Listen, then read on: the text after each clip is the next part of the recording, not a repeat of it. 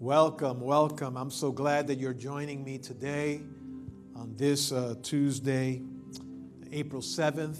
I know it's 7 o'clock in the evening, and we're transmitting to you on this, the beginning of our Holy Week celebration. We had Palm Sunday this past Sunday, and now what I want to do today is kick off the sermon of the 7 words or 7 phrases. And what we're going to do today, and then tomorrow, Wednesday, Thursday, and then Good Friday at 7 p.m., we'll bring to you the portions of the 7 words throughout this week. So make sure not only that you stay with me now, but also over the next evenings at 7 p.m., just join me and Pastor Enid Almanzar, who will also be helping me and sharing the word as well. So let your friends know, let everyone know. For us as Christians, this is a very special week. I know that we have some limitations because of the coronavirus and what's going around the world. But honestly, it was just impossible in my mind to not gather together somehow, some way for Holy Week. I know that we're not allowed to gather physically, and we've been being very obedient to those rulings, and we have not gathered for weeks already as a church. But thank God for technology that we're able, through this medium, be able to reach out to you. And so I'm glad that we were able to continue our tradition every year of our Holy Week celebration. And particularly with the 7 phrases, what these 7 words do is give us a glimpse of the last moments of Jesus Christ, our Lord and Savior. We're able to see through these expressions, through these phrases, how the Lord Christ, but also how God the Father was navigating the redemption of all of mankind. The price was being paid to forgive all of our sins and put us in right relationship with God. And as we look, the life of Christ is so fascinating and interesting. You know, here he is, the Immaculate Conception, a mystery that really we can't adequately explain. How is it that the Holy Spirit can make shadow over a young woman and she becomes pregnant and gives birth to our Savior? His own start into the world scene, the scene of mankind, was really miraculous. The Immaculate Conception. And then he is born in a manger as we celebrate in Christmas. Later on, his parents go and dedicate him, as was the custom and tradition, at the temple, and take him in for the priestly blessing, which is done. He continues to develop, and his story, and I'll just touch some highlights. Here he is as a 12-year-old in the temple, and he is so filled with wisdom and knowledge. It's a divine gift over him, that even the scholars and the religious people were left in awe at the depth of his knowledge as a 12-year-old boy. And then we continue to see how in the wedding at Cana, where now it initiates his coming out, if you will, in ministry. And then for 3 years, he is out ministering and teaching about the way, about the gospel, about the love of God, him being the personification of God's love, but the love of God toward mankind. And he spends that time training his disciples, developing them, because he was not going to be with them forever, but for that 3-year period, meeting, going from town to town, village to village, ministering to the needs of people, and trying to convince the world that he was God made flesh to mankind. Some accepted, some did not, and it created chaos, if you will, in the culture and in religious circles, and also in the political world. That's what the presence of the Lord Jesus Christ did. To such an extreme that we find, as I fast forward, even though he did all of these miracles and they did all of these things to help those around him, he's sitting down at the Last Supper with his disciples, and there we find the declaration or the unmasking, if you will, of the one that had already made plans to betray the Lord. And that was Judas. And we know that even during that period also, the time, I don't want to overlook the time when he was in Gethsemane, realizing, because think about the agony for a moment. Here he is alive, and yet he knew that his mission was to die. Here he is alive, and he knew that his mission was to suffer pain and distancing and abandonment from God the Father. It's just, we don't even understand it to the depth that Jesus himself lived it, that agony that he was going through. And it was in Gethsemane when he was praying that the disciples could not stay up, that he cries out to the Father, and he says, Father, if it is at all possible, pass this cup from me. Because he realized how difficult it was going to be to drink that cup. He realized how hard it was going to be from a human perspective and how painful and horrendous it was going to be. And he cries out from a human perspective in a moment of despair, Father, if at all possible, is there another way? Then realizing his plea, his mission, and the heart of God, the Creator, the Father, to redeem mankind, Jesus declares, but not my will, but your will be done. Knowing the suffering, knowing the pain and the difficulty, he still submitted himself in obedience to the plan of the Father to rescue mankind. I wonder if we could be, even to a small degree like that understanding the suffering we might have to endure, that obedience will be what we will use to move forward through difficult situations. And so Jesus went through that, claiming it to the Father. Shortly thereafter, he's arrested, and we know here is an innocent man all of a sudden being tried as a guilty one, already before they sentence, already assumed to be guilty. Those that were with him abandoned him. Those that were for him all of a sudden were confused, didn't know what to do. Even some were teetering back and forth whether to believe or not believe in the Lord. But Christ pressed forward, and we get to the part where now he is before the authorities. He's sentenced to death, crucifixion, which was the most horrible way that a criminal could die, because it was a public humiliation. The criminal was placed in the square in the eye of everyone, family, loved ones, haters, lovers, all those gathered around. And there he would be humiliated and killed. And Christ was sentenced to that kind of death. He was whipped, unrecognizable. He was nailed to a cross. The nails pierced his flesh and went into the wood of that rugged cross. And you have to remember, some of us sometimes don't realize that he was crucified, the cross was laying down, and he was crucified and held on that rugged cross, and then nails went through his flesh and into the wood to hold them. And then there was a hole that was dug in the ground, and then the cross was lifted up with Christ on the cross. And as it's lifted up, then the cross would fall into the hole that was dug out, and the pounding into the ground of the weight of the cross and the weight of Jesus' body on the cross tore into his flesh even more. And the splintering of the wood just pierced his flesh even more of his back. I mean, it's horrendous. Sometimes as I think about the physical suffering, I can't even go into depth of reading or studying that or even talking about it, because it was horrible. And then he was innocent all along.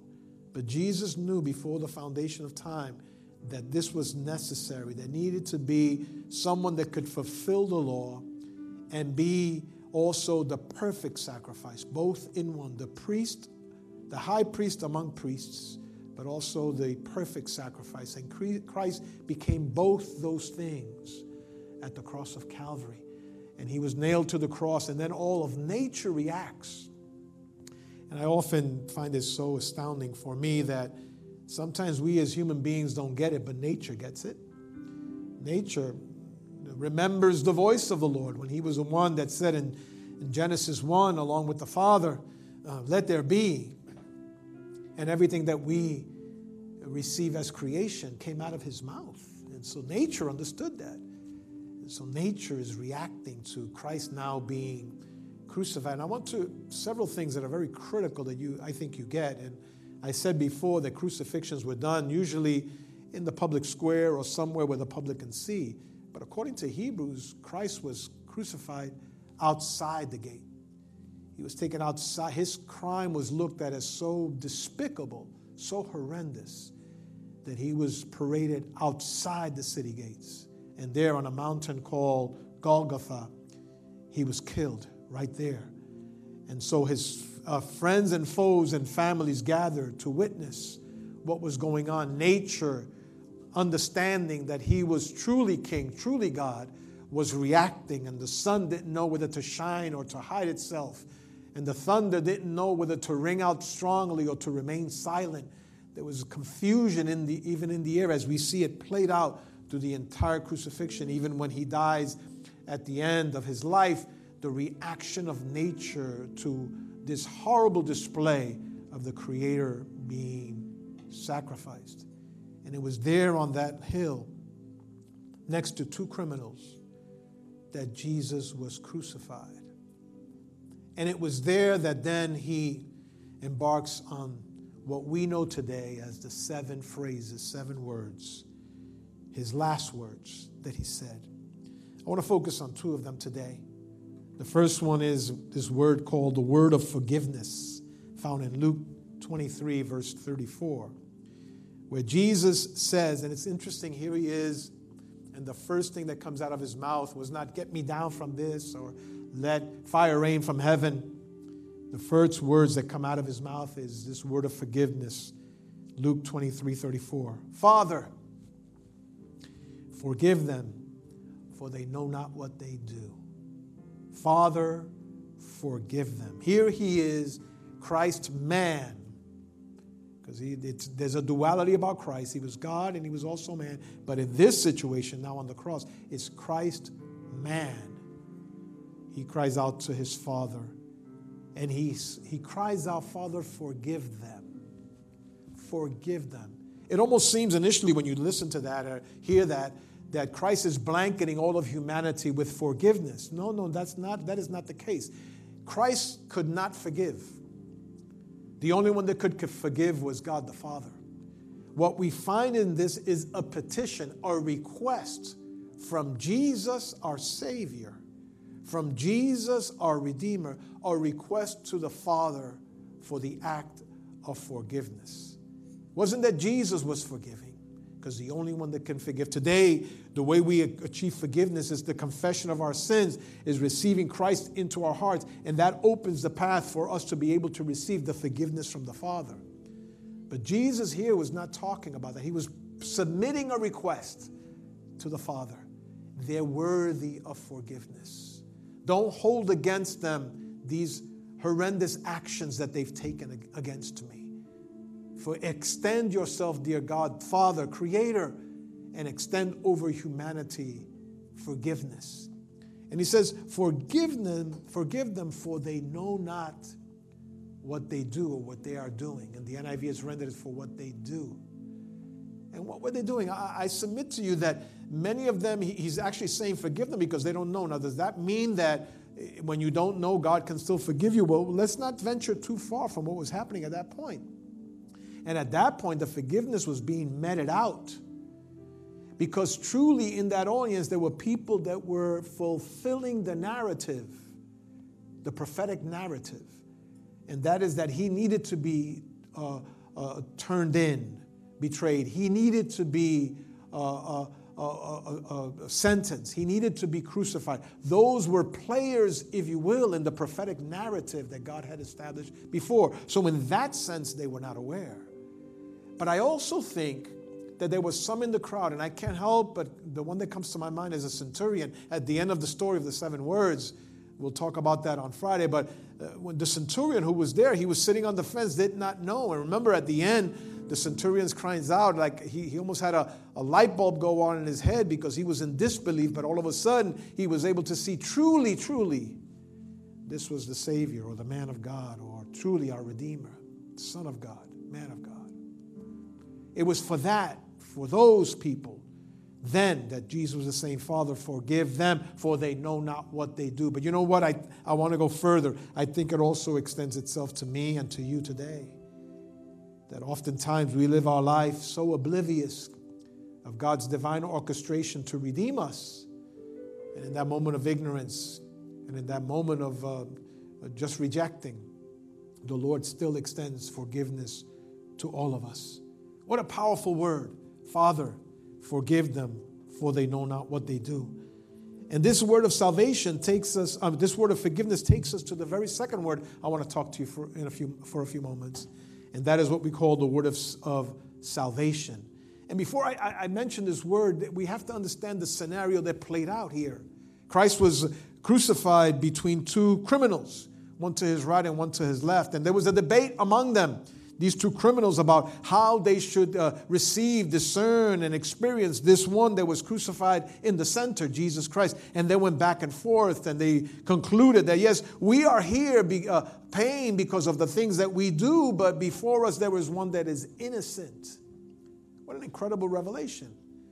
The other thing, too, that we find is that Jesus doesn't find himself surrounded by royalty. He finds himself surrounded by criminals, people worthy of condemnation and death. Like today, my friends, Jesus is not looking to sit in the high places of religious authority and power, but rather he wants to go right down by the well and meet the woman that was rejected. He wants to go right down to the fringes of humanity, those that are abandoned, those that are labeled, those that are cast aside, to stand in the middle of our situation. So Jesus is before these criminals. They're fighting back and forth. Finally, they come to some kind of consensus. And in the middle of this, one of them cries out a powerful phrase that leads Jesus to the second phrase. And he says to the Lord, "Remember me when you come into your kingdom." He had come to a moment where he realized the value of the person before him. It seems to me that even like the centurion, this one was also covered by they know not what they do. And Jesus now declares to him, as he says to the Lord, "Remember me when you come into the kingdom." He realized that he was facing the end of his life, but the only way to cross over into eternity is to have Jesus as his advocate for him. And he says to him, "Remember." The word "remember" is fascinating in the original because it is not just to bring back the thoughts that you had of something that occurred in the past. That's remember. In fact, the remember has a prefix, re, to the word member. So take the members and put them back together. And that is exactly what it meant. It meant back there that the criminal was saying, take the pieces of my life and put them back together. The pieces of my criminality, and redeem that and put it back together.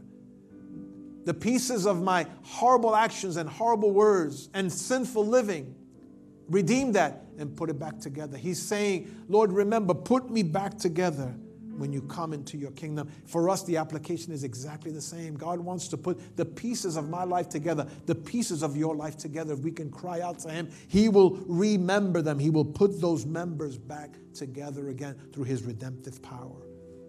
And then the Lord tells him, I tell you the truth. This day you will be with me in paradise. I tell you the truth. There was a crowd, but Jesus decided to stop and not focus on those that were accusing him, those that were before him. He even put aside the suffering he was feeling from being cast aside from the Father, even so temporarily, to focus on one.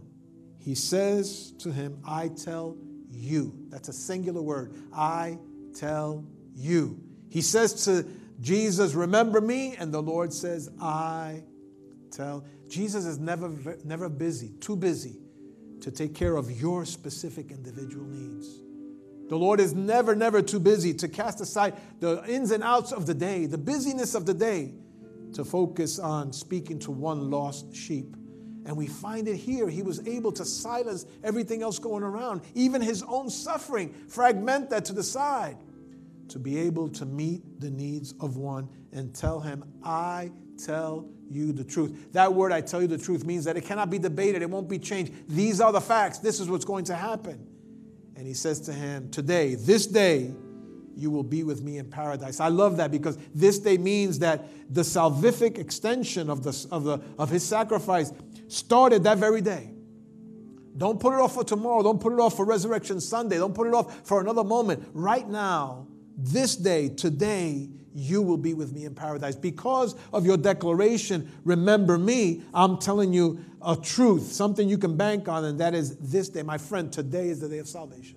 This is the day to be redeemed from the Lord. Don't wait till you get it all together, because we won't have it all together. This is the day to be able to tell the Lord, remember me, Lord. Put me back together again. He tells them, I tell you the truth, this day, and look at this other element, you will be with me.